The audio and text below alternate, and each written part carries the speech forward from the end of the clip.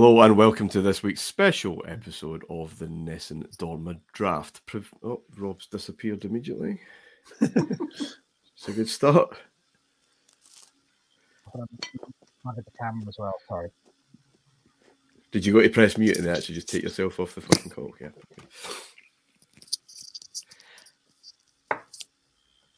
Hello and welcome to this week's special episode of the Nessun Dorma draft. The prevailing wisdom is that a World Cup, for it to be special, needs the host nation involved as long as possible. Maybe cricket has different rules to football. We're going back 24 years to 1999, the 7th Cricket World Cup. Cricket came home and then it showed the hosts how it should maybe be done. To go through that World Cup in our own special way by selecting players under the pressure of the draft. Rob Smythe is here as always. How are we, Rob? I'm good. How you doing? Yeah, I'm well. I'm actually feeling completely free of pressure because I'm not competing today, as it were, just purely hosting. We have two special guests with us. The UK editor of Cricket Info, Andrew Miller, is here. Good afternoon, Andrew. Hi, Martin. Very, very pleased to be here. This is all very exciting. It is exciting. And formerly of Wisden, but now I think he's got a proper job. It's Jonathan Hungeon. How are we, Jonathan? Very well, thank you. Yeah, absolutely. Looking forward to it. Okay.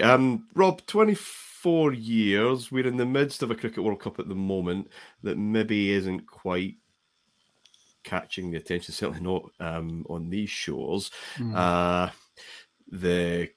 quality of the television production is pretty dreadful.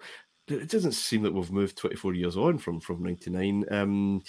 England were poor, but the crowds were big from memory, and it seemed like a really engrossing contest, especially as it went on right to the final, because those semi-finals and final were superb, from what I can remember anyway, as someone who's just excited that Scotland were there for the first time. Yeah, I mean, it gathered momentum and kind of got better when England went out, I guess. There were flaws. Miller will probably remember this better. The opening ceremony was an absolute shambles, could have redefined damp squib, but it was a really good tournament. And the semi-final, I still think, is the greatest ODI ever played. I do think it's better than 2019, just because 2019 was the best finish, but actually was an average game for a while. And there were loads of brilliant performances across the tournament individually, within games, but also across the whole thing. So I don't know if it's the best World Cup, and who cares, but I think it's up there definitely, and it's certainly better than the shambles that's unfolding as I speak in India. Yeah. Although it might get better by the time this is. It might get better by the time this comes out anyway. Well, who knows?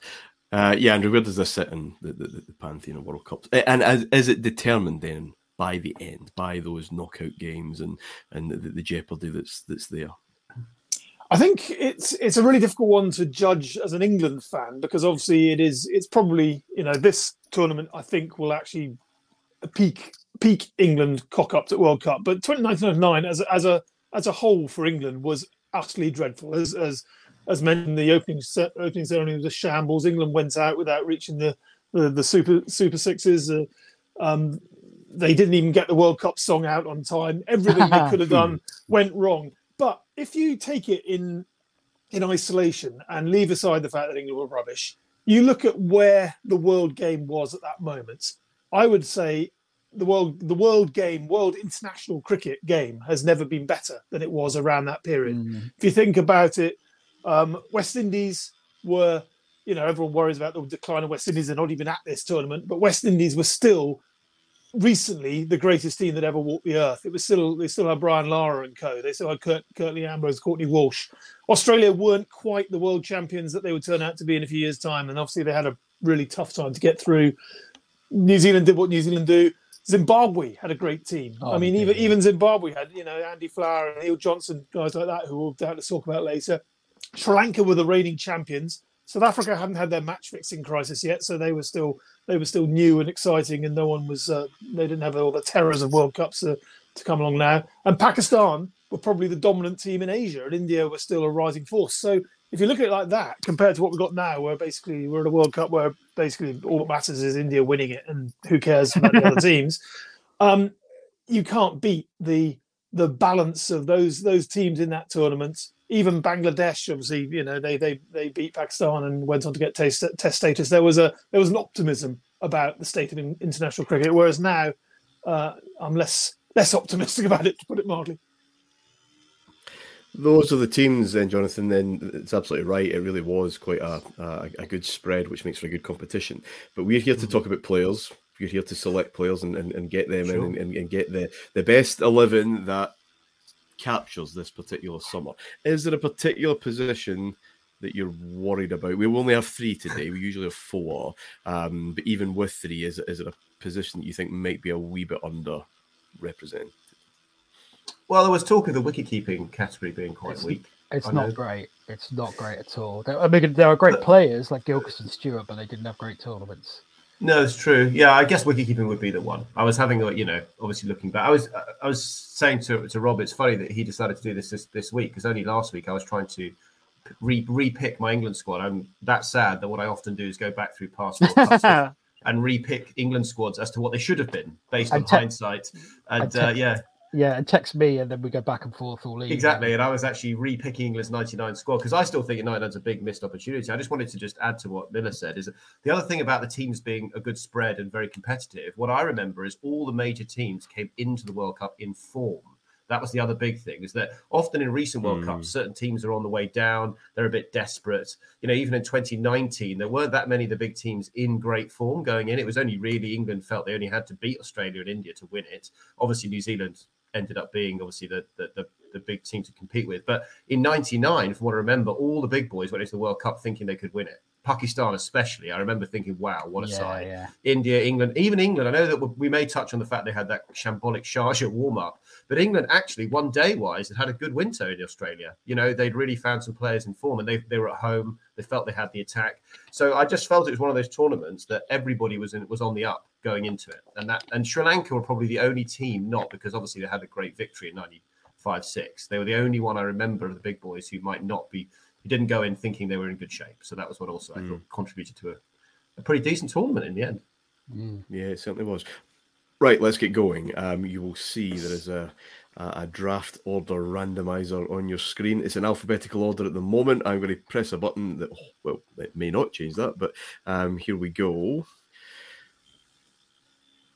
And it didn't. Jonathan, well, it did. Jonathan is up first, then Andrew, then Rob, whose luck is back to being terrible and propping up the end of this draw. Unlike the football, where I'll cross off Warren and Klusner, shall I? Yeah.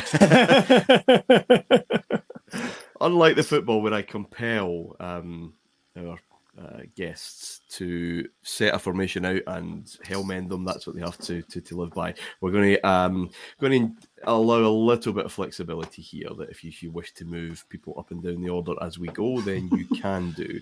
But Jonathan, you have the full board in front of you. Right. Well, tempted by Henry Alonga, but just for it, I'll probably go with Lance Klusner. Yes, thank you. Git. And where provisionally, where do you want him in your team at the moment? You can change, of course. Well, I'll put him down at 7, I guess, in the order right now. Obviously, being the ultimate floater that Klusner was, but yeah, he'll start off at 7. I mean, it's just got. It has to be said though. You look at the stats of that tournament, and Lance Klusner's numbers utterly preposterous in a tournament where everyone's, strike rates weren't even a thing in 1999. No one really cared about strike rates. It was still weight of runs that counted, which is why, I dare say we'll see some of the big hitters or big presences coming out in the draft rather than big hitters. But I mean, there he is, his strike rate 122, which is that's above what Josh Butler, for instance, has in ODI cricket, and no one else of any note above 100 strike rate in the entire tournament. It's what he was doing was completely unheard of in the sport, and utterly memorable. I did a quick look into this. Last 10 overs of an innings, he averaged 228 with a strike rate of 163 in this tournament. Jeepers. Like, that is, and obviously that includes the worst moment of his career, the run out against Australia. But yeah, it was extraordinary, wasn't it? Just those thuggish belts through the offside. Just he looked he looked unstoppable until well, we know Until he what was. happened in the semi-final, but yeah. Yeah, and he looked like RoboCop mentality. Yeah, he looked completely exactly. that semi-final. I remember thinking, obviously prior to the famous run out, when he hit the 2-4s, there were good deliveries from Fleming, and he dug. I remember thinking, I've never seen anything like this. He's just crunched them. Do you think if they needed 4 to win and not 1, they'd have won? I think they would. Yeah. I think you can beg, steal, or borrow a run, and they kind of they started to think then. Whereas if he needed another 4, he probably would have just lasered it again. I agree. I mean, who knows? But extraordinary tournament. But And also, actually, don't forget his bowling in this tournament. It's worth a quick mention. Quite. He took something like 12, 15 wickets, I think. So, absolutely ridiculous. Yeah, perfect conditions for him. Perfect time of year for Klusener's bowling. I never really. It's interesting. Klusener's bowling, I always thought was always in Test cricket, especially, could be pretty insipid. But in this World Cup, in this format, brilliant. I've just had a look. 17 at 21 as well wickets, and the top wicket taker's 20. So, yeah, I mean, outrageous, really. Oh, good job. He's in my 11 then. Okay, Andrew.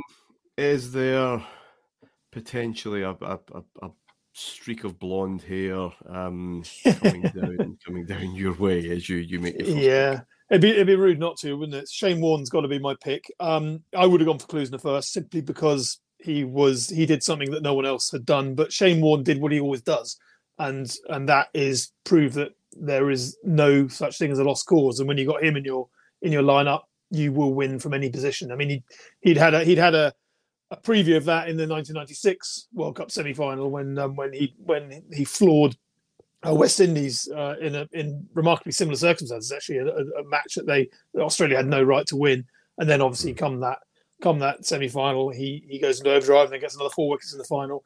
I mean, the caveat, of course, with Warne is he came into the tournament in shocking form. He'd been dropped for the first time in his life in the Caribbean. Steve wore, and he never really spoke again after that heinous slight.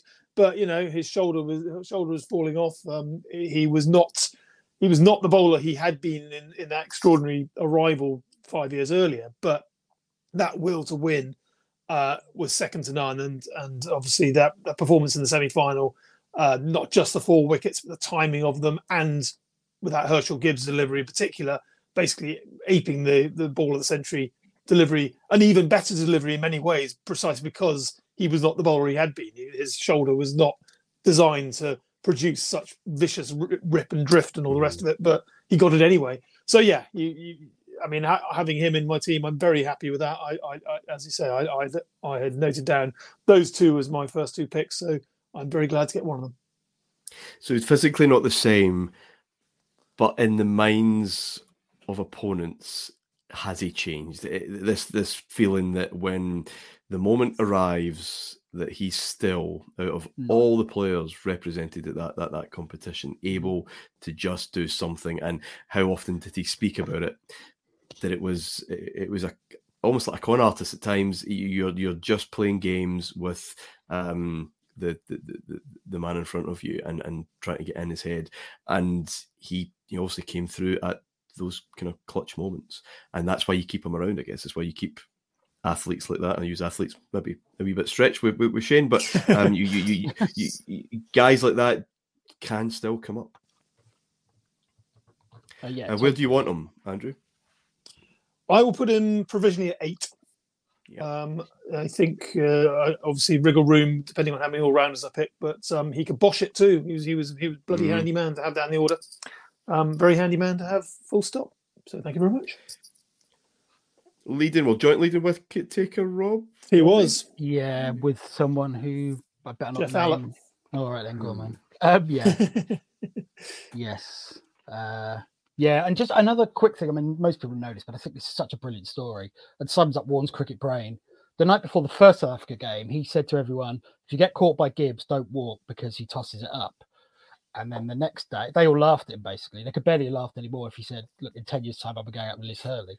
And then the next day, obviously, we know what happened. War was caught by Gibbs, who tried to flick it up, dropped it, and we know the rest. So just the most extraordinary cricket. One other thing, in the semi-final, his first spell, which turned the whole game, I think it was 8 overs, 4 men, 3 for 12. But in that time, South Africa didn't hit a boundary at either end. It's almost like they were so mesmerised by him. I just think he's just the greatest, isn't he? the greatest psychologist Yeah. probably who ever played cricket. Yeah. Anyway, Rob, you have 2 goes now Yeah, to make up for the fact you don't have the 2-star men of the having tournament. said such nice things about Shea Warne, I'll pick Steve Waugh, who he hated. Yeah. Second highest run scorer in the tournament, played probably the defining innings of the tournament, maybe his 120 against South Africa when in the first game when Australia had to win or they were out and they were in big trouble. They'd lost early wickets. South Africa looked unbeatable apart from a kind of a weird game against Zimbabwe. And he kind of, for an hour, he kind of played like someone else. He was slog sweeping fast bowlers. There was the Gibbs incident. It was something like his record was something like 128 50s in ODIs. And they were sledging about it. And of course, when it absolutely mattered, like Warne, the greater the pressure, the more likely he's to perform.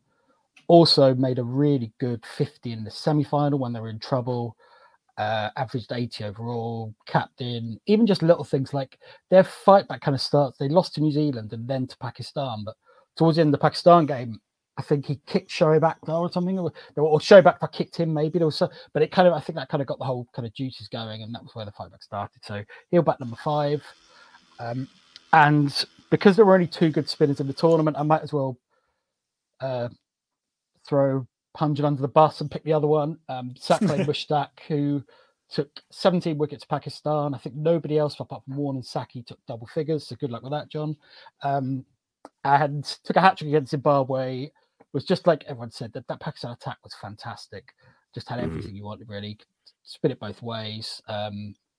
Just a fantastic bowler at that time, particularly in ODI cricket. So he'll bat probably 9-ish. Wasn't that great, certainly not a great one-day batsman. So yeah, Saqlain and Mushtaq for me, please. No worries. So Steve Waugh and Saqlain in the hutch. Back to Andrew, who's going to join. Yeah. So I might go a bit left field here. Going on the fact that the tournament in general didn't have many in-form wicket-keepers. I'm gonna pull a fast one and pick Rahul Dravid and make him keep. Oh, interesting. Because Rahul Dravid, now it may seem like a waste. I mean, obviously he was the tournament leading run scorer with 461 runs anyway, and an indisputable great regardless. But he kept in 73 ODIs, and in fact he started keeping around this time. I'm just trying to pull out. He kept in one game this tournament, definitely. He did, didn't he? That's right. Yeah, he certainly did. I think it might have been the start of something that they thought that's an experiment worth playing with here, and so played 344 matches. So it wasn't as if it was a regular keeper, but yeah, you're right. It was Taunton Sri Lanka game. He got 145 and kept wicket. So I mean, that is proof of the pudding that he could do both roles. In fact, he averaged 44 as a keeper as opposed to 39 as an overall player, excluding keeping. So I'm getting him in there. I'm pulling a fast one. I mean, with respect to Adam Gilchrist, I mean, for all, he got 50 in the final, and he was clearly the greatest keeper of the time. He didn't have a great tournament in keeping with Australia's slow build into that winning form. So we'll go with him. I always remember some ahead of the 2001 Ashes when Gilchrist was coming to England for the first time in a Test series. I remember some chat about he hadn't batted well in the '99 World Cup in English conditions. maybe that's the edge for England, and we all know what happened in '01 with Gilchrist. So that theory worked. Although it worked in '05, so there's something about it. A few years later, yeah, but. And it's 6 at the moment. You want to move up and down? I think he was 3 in this tournament, was he? I don't know. I mean, you can where you like, obviously, but yeah, I'll have him at 3. That works for me. He had a strike rate of 85, which in '99 is very good. I mean, obviously helped by beating up Kenya, I'd imagine, but most things did.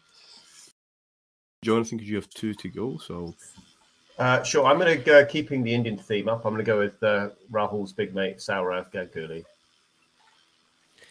Okay. Opening.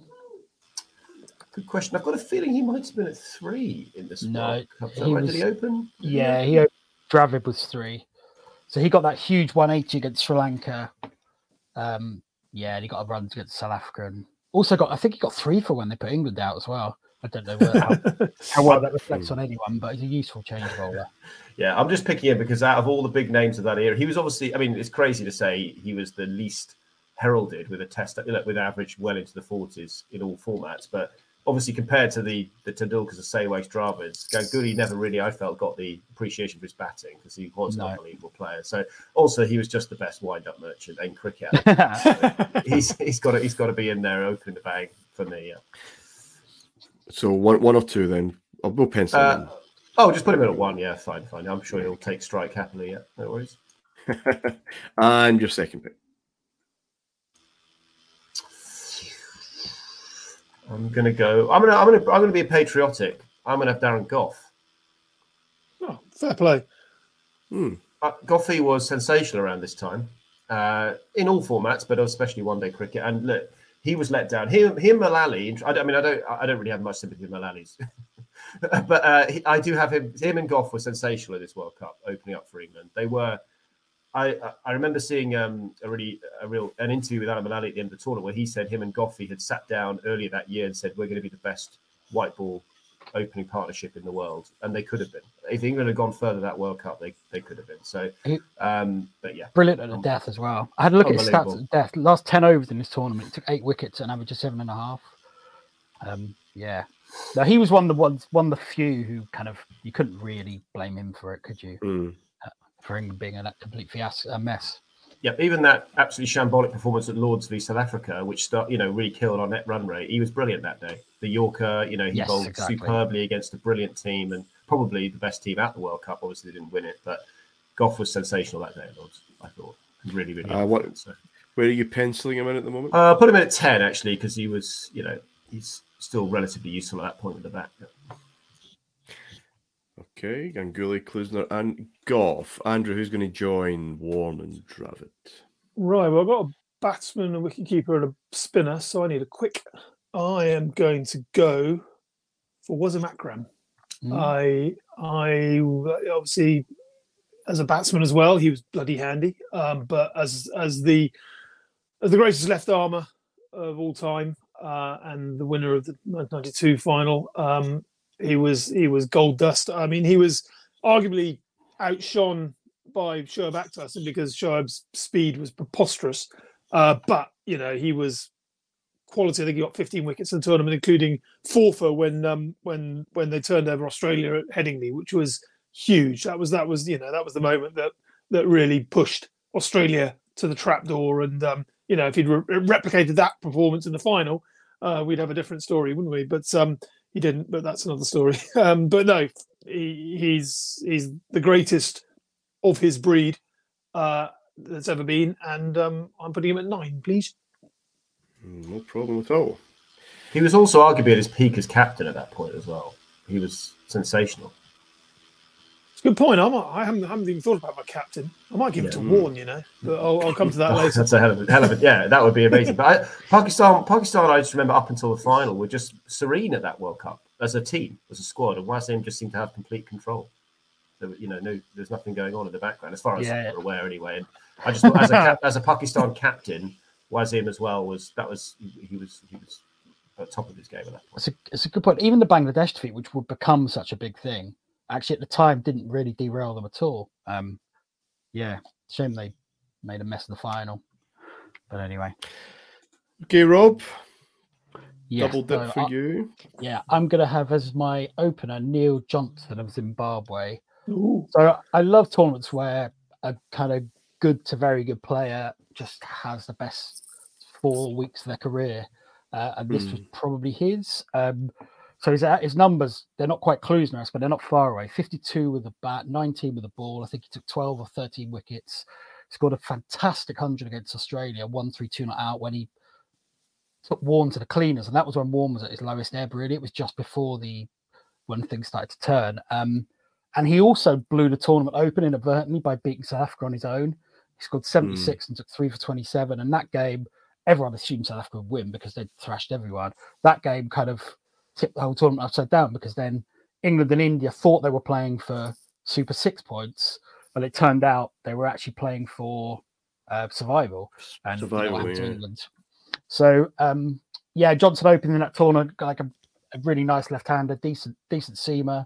52 and 19, those numbers ridiculous, really. So I'll have him, and I'm not sure who else. I probably need a fast bowler as well. I think for all the kind of, and there were some spectacular fast bowlers in this tournament, I still think the best was the old Maverick Glenn McGrath, who, what was his name? Yeah, so he took 18 wickets, only Warren and Allen took more, but it's more about, again, with McGrath, as it was throughout his career, it's about the who he got and the when he got them. So the ball of the tournament was to Lara in a decider, the first group stage. It was Australia v West Indies. And he bowls Lara with possibly, he bowls him with a sensational delivery. Then they go into the Super Six, knowing, because the points were carried over from the teams who qualified. So Australia started the Super Six with no points, in case anyone doesn't remember. So they basically had to win. It was 7 games in a row, like England in this tournament, but unlike England, they won 6 and tied 1, but we won't go into that. So anyway, the first game of the Super Six is India, and they have to win that as well. And immediately sorts Tendulkar out for a duck, and then he gets Dravid. And I just love that about McGrath. Again, like Warren, just, the bigger the moments, the more the pressure, the more they were likely to deliver. So he'll do, and yes, he will definitely bat number 11. Yeah, I thought that. I didn't like to assume, but yeah, I thought that'd be fair. Just back on Zimbabwe, just how big a shock was that?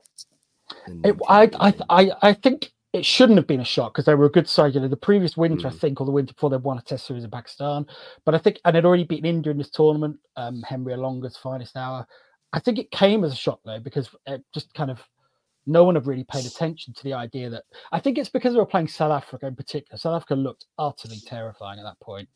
But we've spoken about it before, but so there were simultaneous games in theory, Zimbabwe, South Africa, England, India. But what happened, England, India was partially rained off and went to a second day. By then, Zimbabwe beat South Africa. But so on the morning of those games, The Guardian was offering tickets, a competition to win tickets for England Super 6 games.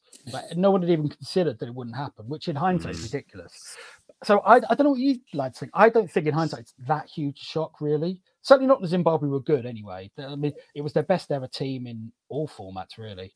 Yeah, that's the thing. It fell apart so quickly with the political situation out there that you kind of forget how good those players could have been if they stayed together. The Flowers, Heath Streak, even Strang, the leg spinner. They got all bases covered. And so they could have been contenders as we say, but it all went south pretty quickly. Yeah, shame, but they certainly made the most of that tournament. Back to Andrew then, please. Right, so I've got various bases covered already, which is nice, but I think I need a middle order, and I am going to go for Michael Bevan. Just because, a bit like Klusner, he was doing something in that era that literally no one else could do, which is just be there, just survive and trust the fact that you will take it deep and you will win it by doing so. And also, in some ways, it gives balance to my tail there, because I've got Warren and Akram, who were probably at their best counter-attacking. They were given license to ping a few shots and bring the rate down, safe in the knowledge that Bevo's there just nudging the singles and being ice cold at the death. So gives it a bit of balance, I think.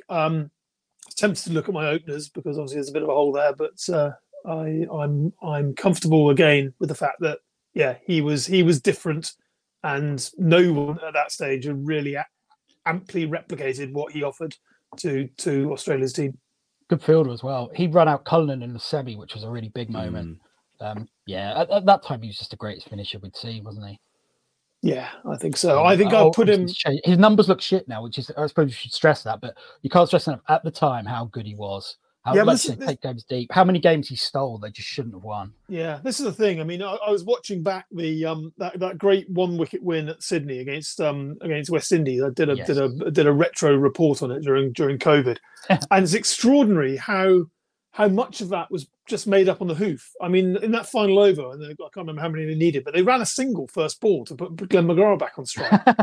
I mean, it's just mental. It wasn't farming the strike in the conventional sense that you see now. It was just, I will do my thing to the best of my ability, and the guys around me will just know that I'm here, rather than actively protecting weaker batters and taking it deep in that sense. And then, of course, he takes 2 shots at getting the 4, scuffs the first one and nails the second, and he's a hero. But the ability to have the techers just to trust yourself into the depths of a game like that was something that, you know, pre T20 chases just no one else had. And and also it was really good first innings, working out a total. So the semi-final, everyone thinks of Warne and Klusner and Donald and Pollock and War. Top scorer in the game was, of course, Michael Bevan. Absolutely. Where's he going then, Andrew? At the moment, I will provisionally put him at 5, possibly 6. Well, I'll put him at 5 for the moment, just depending on where I go elsewhere. Okay. 2 for you then, Jonathan. Sure. So I'm going to pick Mark Waugh to go in at 2 to open with Saurav, and I'm going to have Moin Khan coming in at 6. Oh, nice. So actually, I think Rob was trying to sell us a bit of a dummy this week about saying none of the keepers had a good. Yeah, he's the only one. Moin Khan. I was actually at I went to a couple of games of '99, and I was at the Great Australia Pakistan group game at Headingley. And I remember Moin Khan batted superbly down the order there. And it's interesting because he only got 150, but he actually got over 200 runs, averaging 34. So he was, look at his strike, he was the best death hitter in the tournament, bar Klusner. Yeah. I remember him he had leg glance. I think it was off McGrath heading where he leg glanced it for 6 in the later overs. And it was an astonishing shot. And no one had really seen it from Moin Khan. He was eternally battling Rashid Latif in the 90s for the spot. And from what I remember, Rashid Latif was considered the more expansive player, but Moin Khan really transformed himself around. Yeah, 31 not out from 12 in that innings. 2 4s, 3 6s. I mean, again, those are numbers. Strike rate 258, which again, no one cared about strike rates in those days, except when they were extraordinary like that. He was also a scrapper. There's a very funny story in Pringle's book. I won't relate it here because it involves a very bad word being used a few times, but from the 92 final, basically. Cool. I'm going to have Moin Khan at 6, if that's right. Oh, of course. Thank you. I think it might end up with Klusner 6, Moin Khan 7. I can see them swapping around. 6 is where he batted in the final, actually. He got a really important 6 off 12 balls. So. Sorry, I'm really bitter because I didn't think anyone would pick him up. I don't think leave him till if I hadn't been at the game, I just remember that shot he played. He played one of the most astonishing shots I saw from McGrath. I've never seen anybody. I think one of those 6s that Miller's just mentioned was a leg glance off GT for 6. Yeah. The thing is, 31 off 12 means nothing to us now, but in 99 against Australia, I mean, that you almost need like an inflation calculator for run rates to put kind of what is 31 off 12 worth now. 31 off 8, 31, I don't know, but anyway. Yes, so often the tactics in the draft, no matter what the subject is, appears to be hoping that someone forgets someone that you might want to pick up later on. It's not worked for you, Rob. Ganguly, Mark Waugh, Moin Khan, Lance Closn't and Darren Gough. Starting to look pretty impressive. Jonathan, Andrew, you've got some decent players there as well. Who's joining them? Yeah, well, I'm either going opening batter or opening bowler at the moment. I'm going to go for Syed Anwar. I'm going to get him up there. He was just again one of those players who was ahead of his time. I mean, he got 194 in one ODI innings, which was just preposterous. It was like numbers that nobody believed were possible. And again, in a tournament that was really defined by depth of batting rather than speed of batting, he was an opener who would go as deep as anyone in the world in that day and age. And he was also a left-hander, which always helps. Elegant, upright left-hander, quality player. I'll slot him in at number 1. Perfect. 200s in the tournament as well, including the semi-final. I think only Dravid and, in fact, that's your team, isn't it? Only Dravid and Syed Anwar got 200s, yeah. Yeah, I kept that to yourself, Rob, to be honest. I know, I'm far too honest. At least it means I can lose my opener now and my wicket keeper, who may well be the same thing. Yeah. Anyway, you have 2 to go then, Rob. Oh, is it me? Okay. Let's see what nonsense I've written. Okay, right. Hang on. Yeah, I'm going to have poor Jeff Allott then. No one wants him. Joint top wicket taker with Warne with 20. Weirdly, I think he's better remembered for something he did earlier in the year in Test cricket, which was score an 80-ball duck or something when they were trying to avoid the follow-on. But yeah, I mean, and also left armour, which is good. Bowled very well, I think, when they beat Australia early in the group stage. They beat them quite handsomely in the first group stage. So yeah, he'll do. I just realised how long my tail is, but we won't go into that. Funny enough, But he was the guy I was going to pick if I'd gone for bowler over Anwar. I thought people would overlook him because he's a boring Kiwi. But joint top wicket taker. They were they were cheap wickets as well. So I think it was like 20. So it was below 20 anyway. So yeah, left arm, right arm, that'll do. Don't worry. It's weird though, isn't it? I mean, again, a bit like the other things that people take for granted in this day and age is like the notion of a left arm seamer. No one really cared about angles in those days. A bit like when Brian Sidebottom got called into England's T20 World Cup campaign and played a blinder in 2010. Yes, because he was a left armer just doing something that no one else was offering. And it's like, who's the best left arm we got? Brian Sidebottom. Go on then, win a World Cup. Right. It was Mullally Mullally got picked because he was good. Yeah, but he got picked because he was good, not because he was a left armer. I think you're right. No one looked at it in that way until you're right. Although I just cannot recall a single delivery of Mullally's that just wasn't swinging down the leg side. I just had a look at that actually. 20 wickets at 16, so it was even cheaper than Warren. So we'll have that. God, who else? Right, where am I short? Everywhere. Okay, open. I can leave. Okay, I'm gonna. Right, I am going to have. I can't. Jesus, I can't. I was going to have Fleming, but I can't bat number 8 for God's sake. Oh Lord, okay. I'm going to have. Who can bat number 8? Mark Elam. I can't believe no one's going for Chris Keens. Yeah, I was thinking about him. God. Hang on. No, Gavin Hamilton from. Okay, I'm gonna have Ricky Ponting number 3 because he didn't have an amazing tournament, but he was the second best number 3 by a mile behind Dravid. 336 runs. I think only Ponting and Dravid got more than 160 in that position. So good luck, John. And he reached 20 in every single game, but didn't go on, which is really unlike Ponting. But he did make really important runs in the 2 South Africa games, and those games are probably the most important in the tournament. So, yes, he will do it number 3. And he's Ricky Ponting. Was he under a bit of pressure? Get in there, just maybe Don't off the pitch? think so. I think I'm not certain. I think that came the next winter. Or was it winter? Yeah. I'm not entirely sure. He was at this stage. He wasn't established as the great Test number 3. He was kind of in and out a bit. I'm not sure. He had all that trouble in King's Cross, and from memory, that might have been 1990, but I'm not certain. I may be misremembering that. He certainly wasn't. I think by that stage he was a really important part of the one-day team, but he wasn't. Became captain 2 years later, and that's when he started to ODI captain. That's when he started at the same time to become the Test all-time great that we all love, or most of us.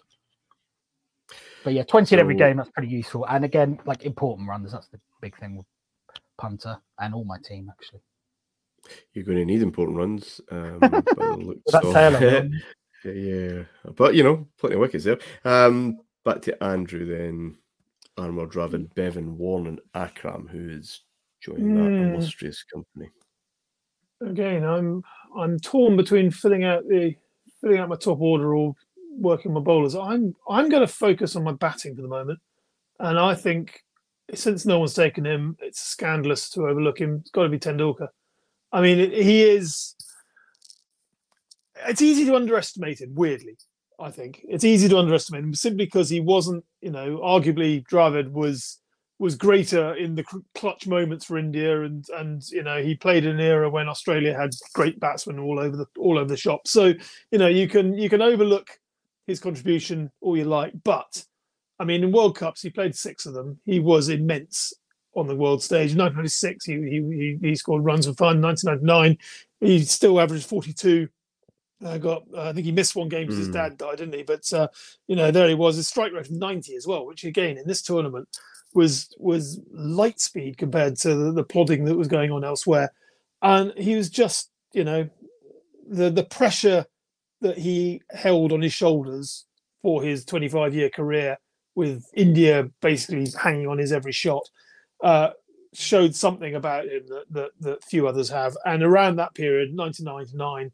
that end of the century era of Tendulkar was the best iteration of Tendulkar by a distance.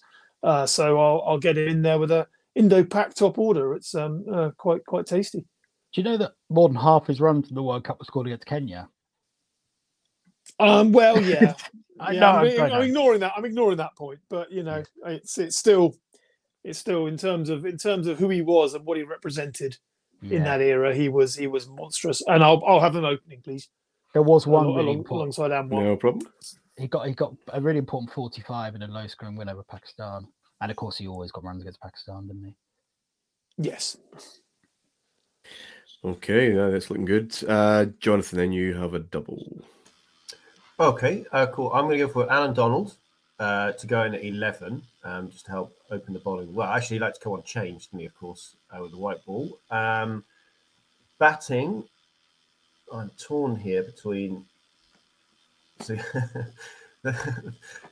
most famous man of the tournament, Herschel Gibbs, or Roger Toos here with an astonishingly good record here. I do remember Roger Toos being very useful. I think he was the guy who guided them to victory over Australia potentially in the group game. He did. Quite a good chase. But Gibbs got more runs, obviously Toos at a higher average, and Gibbs got 100. I mean, Gibbs, it's such a shame for him that drop catch because he was in the game itself. He was, he got runs in that last group game via Australia, and he did set South Africa off like a train in there, in the semi-final. So I'm actually going to go on. I'm going to go Herschel Gibbs, and I'm going to put him at 3. I think he deserves it. Okay. Yeah, starting to heat up a little. Back to Andrew. Are you going to go to the balls then, Andrew? Right. I am torn between everything, but I've got a real Indo-Pac flavour in my team, so I might as well take Shoaib because he was lightning. And yeah, again, just in terms of the raw speeds that he produced and the shock factor of his arrival on the international stage, because he burst onto the scene that previous winter, I think, against South Africa. But he was, I mean, you look at I think Cricketvo's got a list of the fastest deliveries of the tournament, and I mean he's top 5, and then there's daylight.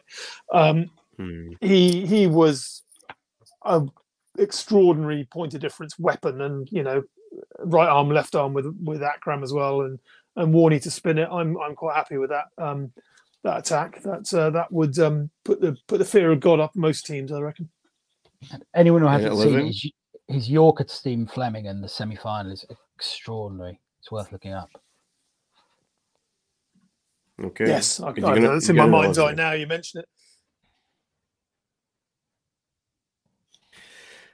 Okay. Yeah, it's looking nice. Rob, Good how are you going to combat what's going on in these two teams here? Herschel Gibbs was going to be my opener because he opened in the tournament, Jonathan, and I wasn't going to. I thought I could leave that till the end. I'm playing total cricket in my 11. Yeah. Don't worry. Anyway, Klusner might come in at 3. Okay. Number 4, I have good old solid Jack Callis, who, he wasn't absolutely incredible in the tournament, but again, he got 50 in the semi, runs and wickets. I don't even know how many. I'm going to have a look. But he was always solid. Yeah, 8 wickets and, God, a few runs, I'm sure, somewhere. Anyway, yeah, Callis at 4, he'll do. And he played really well in the semi-final until Warren came back for that last over and got him out, which was yet another key moment. I could leave my keeper. I'm going to have Roger Toos as well, actually, because he's probably the closest to Bevan, I think, in the tournament. As Jonathan said, he got played really well against Australia, and he's just probably the second best finisher in the tournament, and the best one's gone. Played really well for Warwickshire for ages, and then went to qualified for New Zealand, obviously. Yeah, I'm just looking at his record here. So 318 runs at 80. In the tournament, strike rate 75, which is fine in those days. So yes, I think, in fact, apart from Steve Waugh, no middle order batsman got more runs in the tournament. Bevan, obviously, because he didn't bat as much, but he won games when he needed to. But yeah, so Toos he batted 5 for New Zealand, but that's fine. He can bat 6, and I can bat deeper because Johnson bowls, and by God, I need to bat deep with that bottom 3. So yeah, sensible play. Johnson, Ponting, Callis, Steve Watt, Twoz, Mushtaq, Allett, and McGrath. Okay, Andrew. Right. Anwar, Sachin, Dravid, Bevan, Warm, Akram, and Shore. But it's not bad, but still 4 gaps to fill. Now then, I'm gonna go slightly off piste, only slightly, because he's one of the great what ifs of all time. But Graham Hick, I'm gonna trust that Graham Hick in a loving, caring environment, because I'm gonna be a very good team manager, and I'm gonna give him all the security blankets he needs to be the bullish destroyer of attacks that this lineup needs. But sticking him in at 4 and just trusting him to be the best version of himself, I think he could have gone astronomical in that tournament. It was his time. He'd come off the back of a formative tour of Australia. He got 300s in a row, or 304 innings, and a 66 not out in between whiles on the tour of Australia previous winter. He'd got a massive 100 in the grumpy game against Sri Lanka in Adelaide when one of the greatest ODIs of all time. So he was perfectly capable of fronting up in the heat of the moment, and he started the tournament bloody well. He got 73 not out in the opener at Lords when England didn't have much to chase, but still needed to do it, and he did it fine. Then 61 not out against Kenya. And then when he got out for 21 against South Africa at the Oval, England was still on course to qualify, as discussed earlier. So he was averaging, what would that make him average? He was averaging about 140 after 3 matches of the tournament, and then it all went to shit, as you can imagine. And 4 against Zimbabwe, and then a first ball against India on the day that England bombed out. But that can happen to anyone. I just wonder what might have been if England had got to the Super Sixes with Hick, broadly speaking, looking like he was the world beater that everyone thought he still could become at that stage of his career. I'll have one for the what ifs there. Yeah, I like a bit of that, like a bit of mystery and counterfactual in the draft. That works for me. Okay, Jonathan, Ganguly, Mark Waugh, Gibb, Moyne, Klusner, Goff, and Donald. Maybe a couple of balls in your middle order to sort out. You have 2 goals here. Just a quick point about Rob's team. No one's paying to go and watch that middle order. Callis, Steve, or Roger Twos. Oh, yeah, they're paying to watch their team win rather than some idiot hit 20 off 4 balls and then get out. Yeah, yes. I know that certain people in this group have views on watching Callis bat. God, you're not wrong. I'll leave it at that. You're not wrong about Callis. In fact, Steve Waugh was slog sweeping quicks for 6, so I'll have that. But you're right, it's not. Yeah, I will just expand on that point. Watching Jacques Callis score the most bloodlessly boring century against West Indies in West Indies time zone on a Saturday when I'm in my mid-20s, when I'd rather be going out having fun, was the worst day of my life. And then I got barred from our own bar in downstairs in our building because they were having a private party. So you do not know what it's like to waste your Saturday watching Jacques Callis bat. It was geez. I don't think I've ever been more cross in my life. I'm now paranoid about particularly as my potential way of solving the opener wicketkeeper problem was Ridley Jacobs, who got average strike rate of about 40 in the tournament. Jesus. Anyway, that's fine. I'm desperate to get Henry Alonga in my team, because I just remember that game when he won against India. Yeah, against India. And I remember watching it, and I was in a bar, I was at university watching it, and it was just the whole celebration, and it was just such a great late spell. Well, great deliveries against good players, and it was, but you've got Sean. No one's picked Sean Pollock, and he didn't have an amazing tournament apart from the 5 for in the semi. No, I wouldn't pick him at all. Sorry, that's a question from somebody who desperately needs a number 8. By the way, can I just say that right through that? Actually, I'm going to go with what Miller's just said. I'm going to go back to England. I'm going to put Thorpe at 5, actually, because Thorpe, I know he had some very small amount of runs, but he was the one England player in that India game, which obviously we all famously remember, got England knocked out. He was the only one who looked like he knew what he was doing, and he was going to try and win us the game, and he got a terrible LBW. Yeah, And Thorpe was, he's just, for me, he's the perfect ODI number 5, literally just the perfect one. Do you think 5, not 4? In that era, I mean. Yeah, I've been thinking about this a lot because, when we were talking about our England team, we actually ended up with Stuart Hickthorpe as our 3 to 5. I know, obviously, it was actually Hickthorpe. No, I'm going to leave him at 5 for now, I think, actually. Who was England? Oh, it's Fairbrother was 5 in the actual tournament. Fairbrother was 5, yeah. It was one too many. Fairbrother. Yeah. Yeah, but actually, we were saying it probably should have been Stuart Hickthorpe, actually should have been the order, but because England could have really sorted out their openers. But yeah, I'll have Thorpe at 5. Go on. And your second pick, you got a double here. Right. Oh, sorry. Apologies. If that's the case, then we're at the spinner. It's just a shambles, isn't it? Sorry. Oh, go on. Let's just get Henry Alonga in there. Come on. Get him in at 9. I'll have Henry. Who's taking a new ball for you? You've got a hell of a lot of first change bowlers or second change. Right now it would be Goffey, obviously, probably with Alonga. But I to be honest, I can't say I studied Alonga's career so much that I knew when where he wanted to come on. So I know Donald obviously definitely was a first change. Of course he was, as he preferred that. And Klusner obviously coming on as a change. So you could open with your spinner. my spinner currently is Mark Waugh, of course. Actually, but did any spinners open in this tournament? I know obviously we had Deepak Patel in 92. I can't think they would have done so. I guess for English conditions, you'd have to be a proper maverick, wouldn't you? Yeah, it's fine. Go on, I get Henry in there just because he was such an icon. I just think he was one of the icons of this World Cup.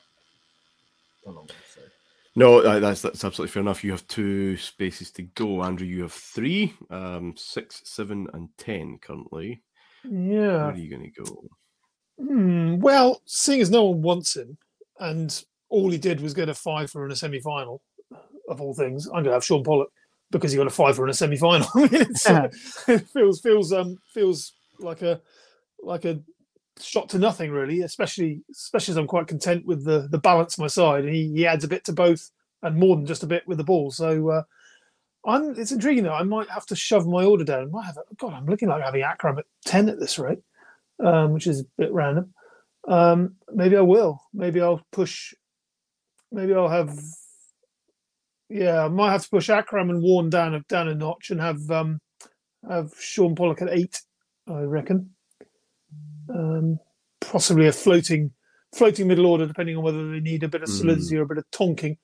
But yeah, that looks quite tidy. But I mean, again, he was a world beater. And as you say, he didn't have the greatest tournament, but bowling Australia out in that semi-final, it should have been the route to glory, that one, wasn't it? But we all know what happened next. It wasn't his fault. He did his job. So yeah, Pollock, Warren, Akram, and Shoaib. That's got something about it. Rob, I can see you twitching there. You've got 2. Oh, we're still carrying on with this. Yeah, we still are. Yeah, you get 2 worst, choices, and you have by mine. 3 left. You still need an opener. You still need a wicketkeeper, and 7 and 8. Yeah. It's the worst thing assembled by mile.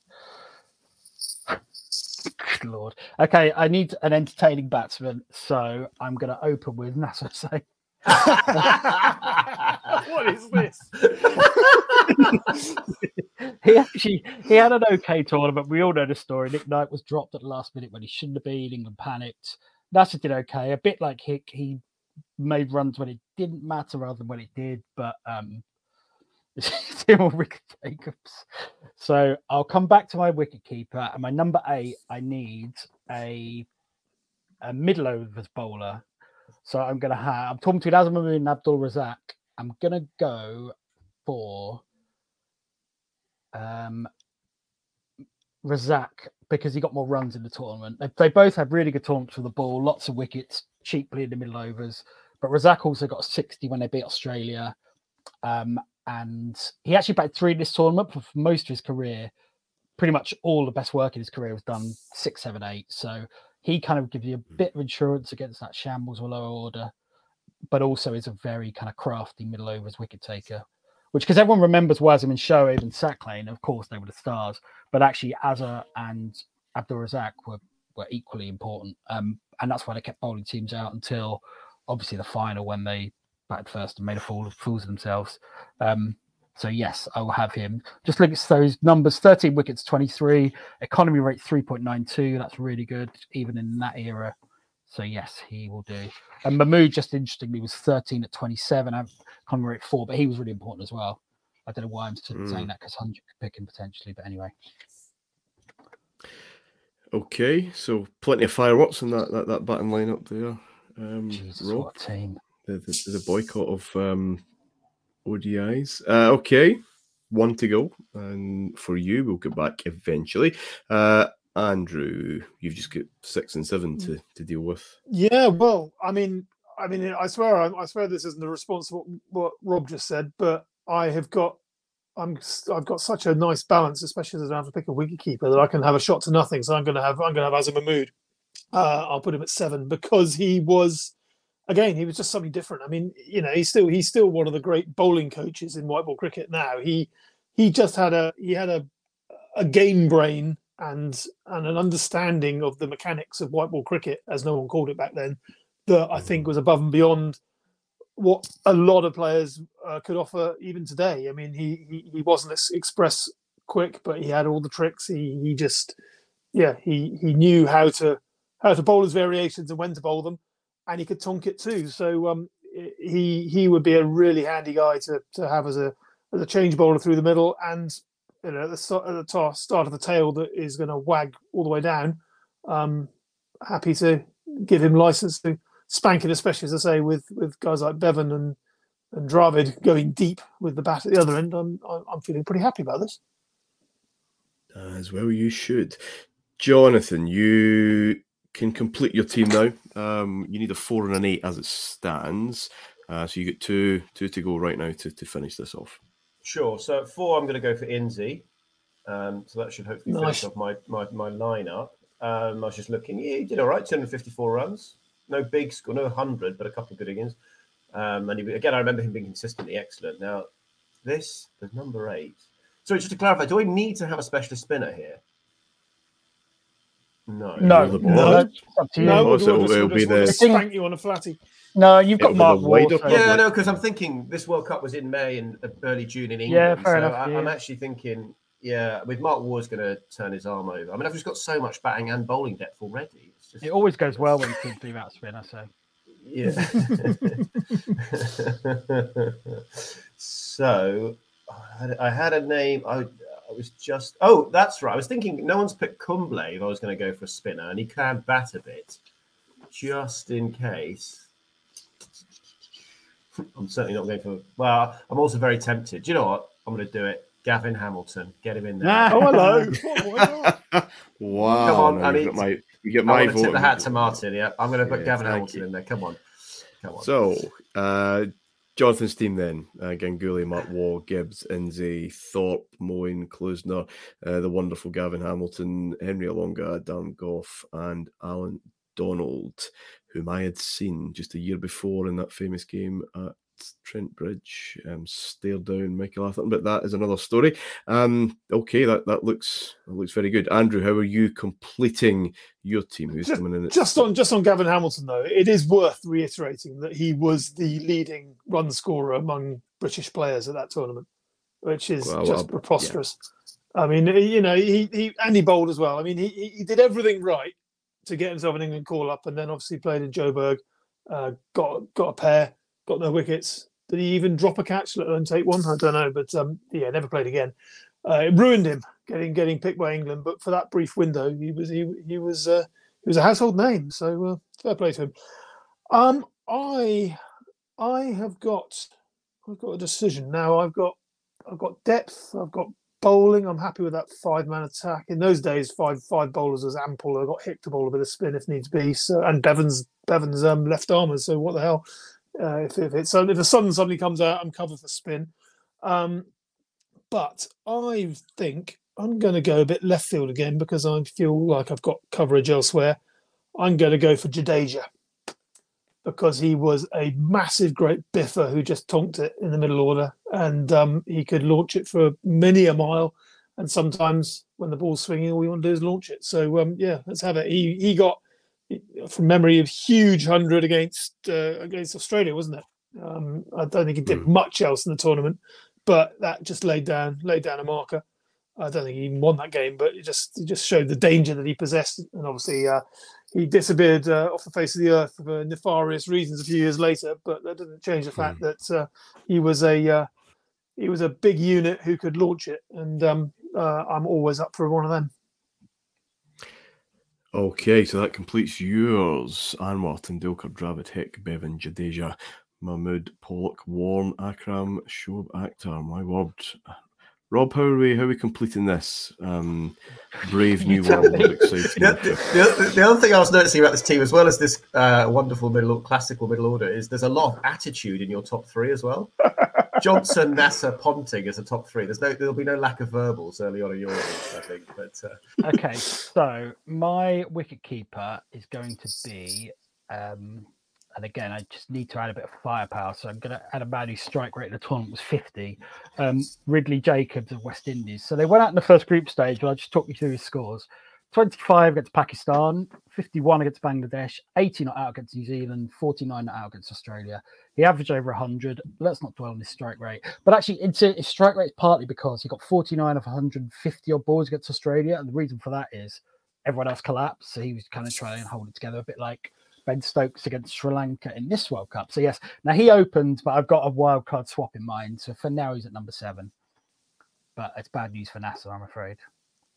I think I know who you're going to do. So Johnson, Hussain, Ponting, Callis, Wattos, Jacobs, Razak, Mushtaq, Allen, McGrath. I mean, it's good attack for sure. Okay, so that's us done.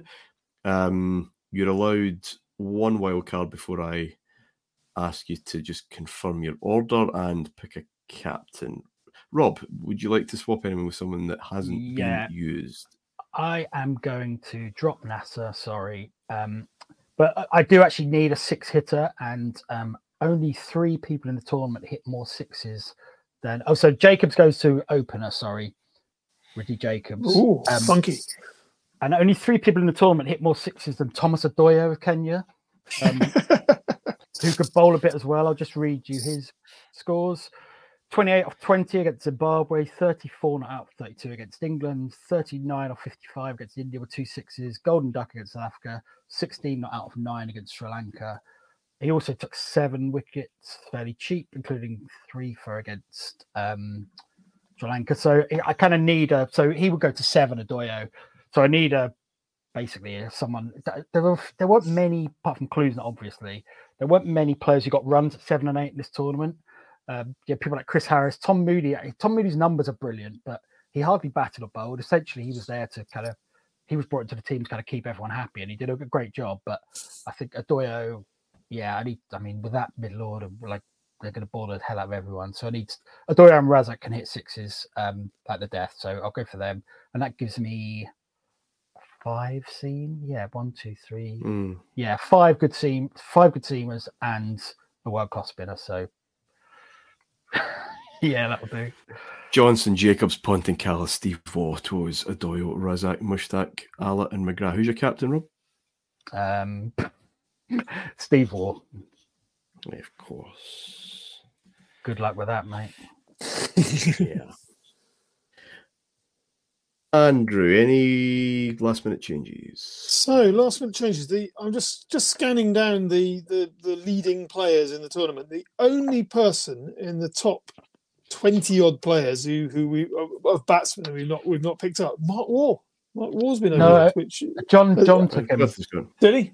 Oh, there he is. Oh, there we go. So there we go. All of the top players have been bagged. So I've got no one to sub in really. Happy? No, if he's gone, then I don't even think I wanted him, to be honest. He's not even the best player in his family. So, I'm very happy with my lineup. I will take that, and I think I'm going to stick with my original instinct. Shane Warne is going to captain this happy mob. Good. I wouldn't have picked them because they went out of the group stage. But can I just read you Walsh and Ambrose's stats? So Yes. 5 games, Courtney Walsh, 11 wickets at 9.81, economy rate 2.29, Ambrose 7 at 13.42, economy rate 2.35. I mean, it's just ridiculous. Now, partly that was for 2 reasons. One, because they butchered the minnows, and also because Australians go slow. But even so, their numbers are ridiculous. That was in that period where an Ambrose was bowling kind of 75 miles per hour leg spin. It was ridiculous. Yeah. Yeah. So that was quite interesting. They were the thriftiest bowlers in the tournament. Yeah. Okay. Jonathan, any last minute changes in wildcard or order? Well, the batting order's fine. I was just thinking on the changes. Rob's interesting. I'm now tempted to bring Walsh in for a longer, or, and please don't get upset, Martin, potentially Chris Cairns in for Hamilton. Chris Cairns has actually had a quietly decent tournament. Yeah, he did. He got runs against Australia again, which is a big thing. But Gavin Hamilton has outscored him with runs. The question is, we're being honest, Cairnsey is he's a hell of a cricketer. Hamilton had the better tournament, I think, personally. Cairns, though, you're right, he was in good form. This is the summer when he makes that famous 80 which wins them their series in England. But yeah, Cairns is interesting because his stats aren't amazing, but if you look at the timing of his contributions, it's pretty good. He's not number 8 though. No, true. I tell you what, I'll stick with my team because I want to be able to tip my hat to just the players that I remember at the time. So Alonga and Hamilton. And who's going to captain? It's going to be Saurav, the best wind-up merchant in cricket. I can't wait for him and Warney at the toss. That will be an absolute cracker. Okay, him and War, on the other hand, got on famously, of course. Well, exactly. Yeah, in fact, all the three. Yes, the captain's conference. Imagine War born. No, exactly. We've got 3 very good teams, gentlemen. No, we haven't. Well, 2 very good teams and one decent one. It's one for the purists, I think. So should we? It certainly is. Should we discuss each other's teams briefly, or defend our own teams, or? Yeah. Well, on you go. I mean, so mine is obviously a shambles, but I do think the attack is really good. Not just the quality of them, but the kind of balance. So you got McGrath, Allott, new ball. Razak and Saklan were 2 of the best middle overs bowlers. McGrath to death, Allott probably to death, whoever. Neil Johnson, no one would think much of him, but he was one of the stars of the tournament. And by God, he'll need to be.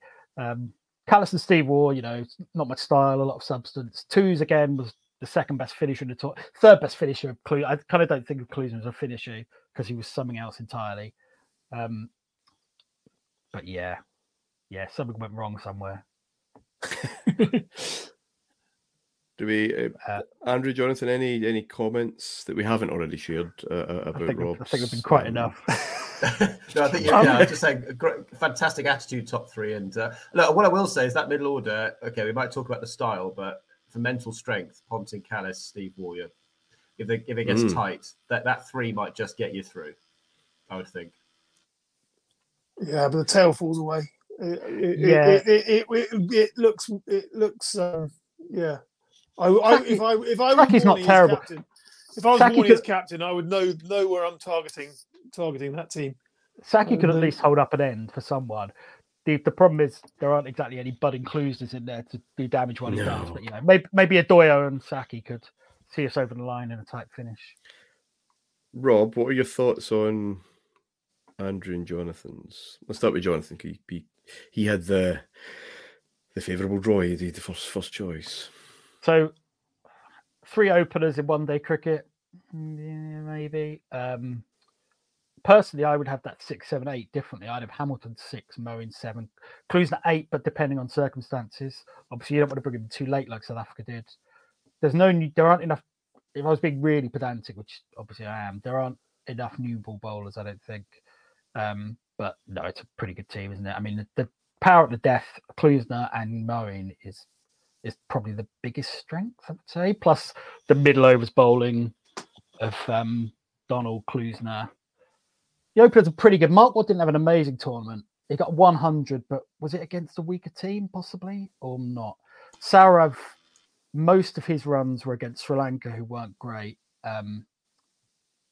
But I mean, there's no outstanding opener in this tournament, really. You can make an argument for or against about 7 of them. You know, like in some ways, I think Gibbs was the best because like he scored a brilliant 100 and he was back beautifully in the semi-final.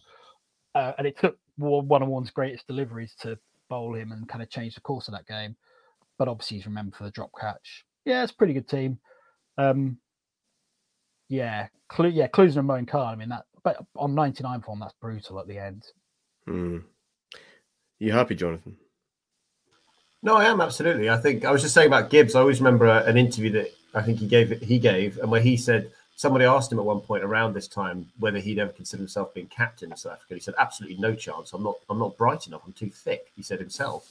I always thought with Gibbs, it was almost a case of because he didn't take things at all seriously, didn't think too much. He was actually the player for South Africa who stood up when it mattered, because it was almost like the pressure didn't really get to him because he wasn't really thinking about it that much. So he got the 100 in the final group game. As Rob said, he didn't really look bothered in that semi-final. He got done by an unbelievable delivery.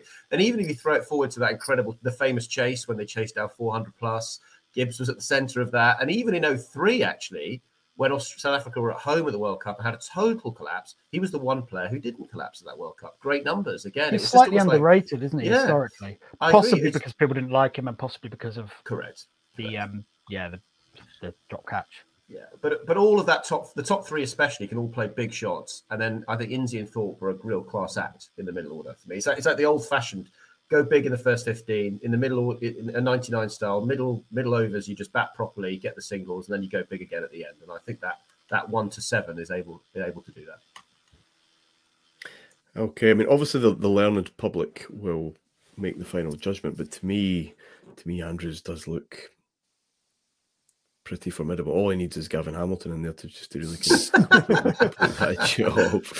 I presume you're happy, Andrew. Yeah, I am. I'm very happy actually. I mean, obviously the tradition around that time, as you say, was pinch hitters at the top. But actually, the way this tournament panned out, what you really needed was proper players at the top, proper batters who would just see through the tough times with the new ball. And Anwar, Tendulkar, Dravid at the top there. I'm comfortable that at least one and probably two of those would make it through the first 15 overs, build a proper platform, and then you've got the opportunity there for Hick to be what we know he could have been. Jadeja could bomb it, and as I say, that middle order with Mahmood and Warne and Akram, etc., the tail can launch into. And then there's Michael Bevan is the insurance policy for me. I mean, you know, in some ways he might stink it out a bit if we don't just need him nudging singles and holding it up. I want this team to target world records. You know, I reckon they can go big. But no, I'm very happy. And I suppose the only thing is, I've got a lot of all rounders there. Do I have enough pure bowling? I think I probably do, to be perfectly honest. But it's 5 bowlers, not 6 necessarily. That shouldn't matter. 6th is probably Hick. Well, then he's going to have to go. Yeah, exactly. That's probably my one weak link. If Mahmood has a bad day, which I don't think he would, but especially in those conditions, again in the 1990 conditions with the ball hooping round corners and Warne turning on anything, I think I would trust that lineup to do more than just enough to keep us competitive. Tendulkar could bowl a bit. Tendulkar used to. Yeah, that's true. When he was younger years. The other thing I would say about that lineup, the bowling attack is sensational. You probably would only need to get 220 on the board, and you'd be pretty confident to defend that. It's paradoxically the strongest and the weakest because the 6th bowler is the weakest, but the main part of it, particularly the bottom 3, and Mahmood had a really good tournament as well. My one criticism would be Dravid is a risk as keeper. There are a hell of a lot of hit and miss players in that order. So Tendulkar didn't get any runs under pressure when it mattered, nor did Hick. I know I'm big. Jadeja he did actually, but it was really hit and miss. But you kind of got Bevan holding it together. Anwar, I think, got 200s, but not much else. So you're right. You might be at like 400 and then 160. But Bevan's so good around that, though, of course, and I suppose the other thing is you bat by far the deepest of all of us. Yeah. I mean, Wasim at 10 is pretty good. Yeah, Dravid at 3 is an interesting one. Dravid as keeper is an interesting one. But I mean, he did it once in the tournament. He did, like you say, did it quite a lot. It's a pretty good team. Definitely. I also think that attack, I don't think a team would at any point feel safe because any point, Shoaib or Warren or Wasim could take four for five. Exactly. You know, the thing is, a team could be cruising at 160 for one, chasing, and be all out 190 easily. One thing, you know, so. One thing I think interesting. You said you both had Klusner first. I'd have had Warren all day. Really? Man the match in the semi and the final. Now Klusner's player of the tournament. You can argue both ways, but I would have had Warren all day definitely. Not that isn't in any way to diminish Klusner because he was absolutely astonishing. But I just like that tournament. I think of three players really: Warren, Klusner, and to a lesser extent Steve Waugh. Yeah, pretty good. It's interesting how many of these drafts we do about tournaments where moments matter, and it isn't always about consistency. You could break down the numbers, and we didn't even have to talk about this. You could just have a top trumps, but it's people standing up absolutely in the kind of key moments, and he certainly did. It's been a pleasure just to sit back and watch. Far nicer actually than having to stand and think. Thank you, Rob. Cheers, lad. That was good fun, despite the draw might be the draw might be kind of mixed. Genuinely, normally I come away from these thinking, well, my team's clearly the best, even if it doesn't win. Yeah, I can promise you that today I do not think that. Then you blame the Great British public for not agreeing with you. Yeah, thank you, Rob. Thank you, Andrew. Great pleasure, and I enjoyed that. I've had half an eye on the real World Cup in the background, which is going all right. Pakistan are building a platform; they might get 300. So, game on. We need them to. Yes. The tournament needs them. And Jonathan, we have a saying up here. I don't know if it translates all the way, but if someone's excited, they're buzzing like a broken fridge. I don't know if your poor old laptop is in that kind of territory. I hope you get it fixed soon. But it's been a pleasure to have you on. Thank you so much. No problem. Thank you very much. Cheers, and we'll be back in some other format and some other draft very soon. Until then, bye for now.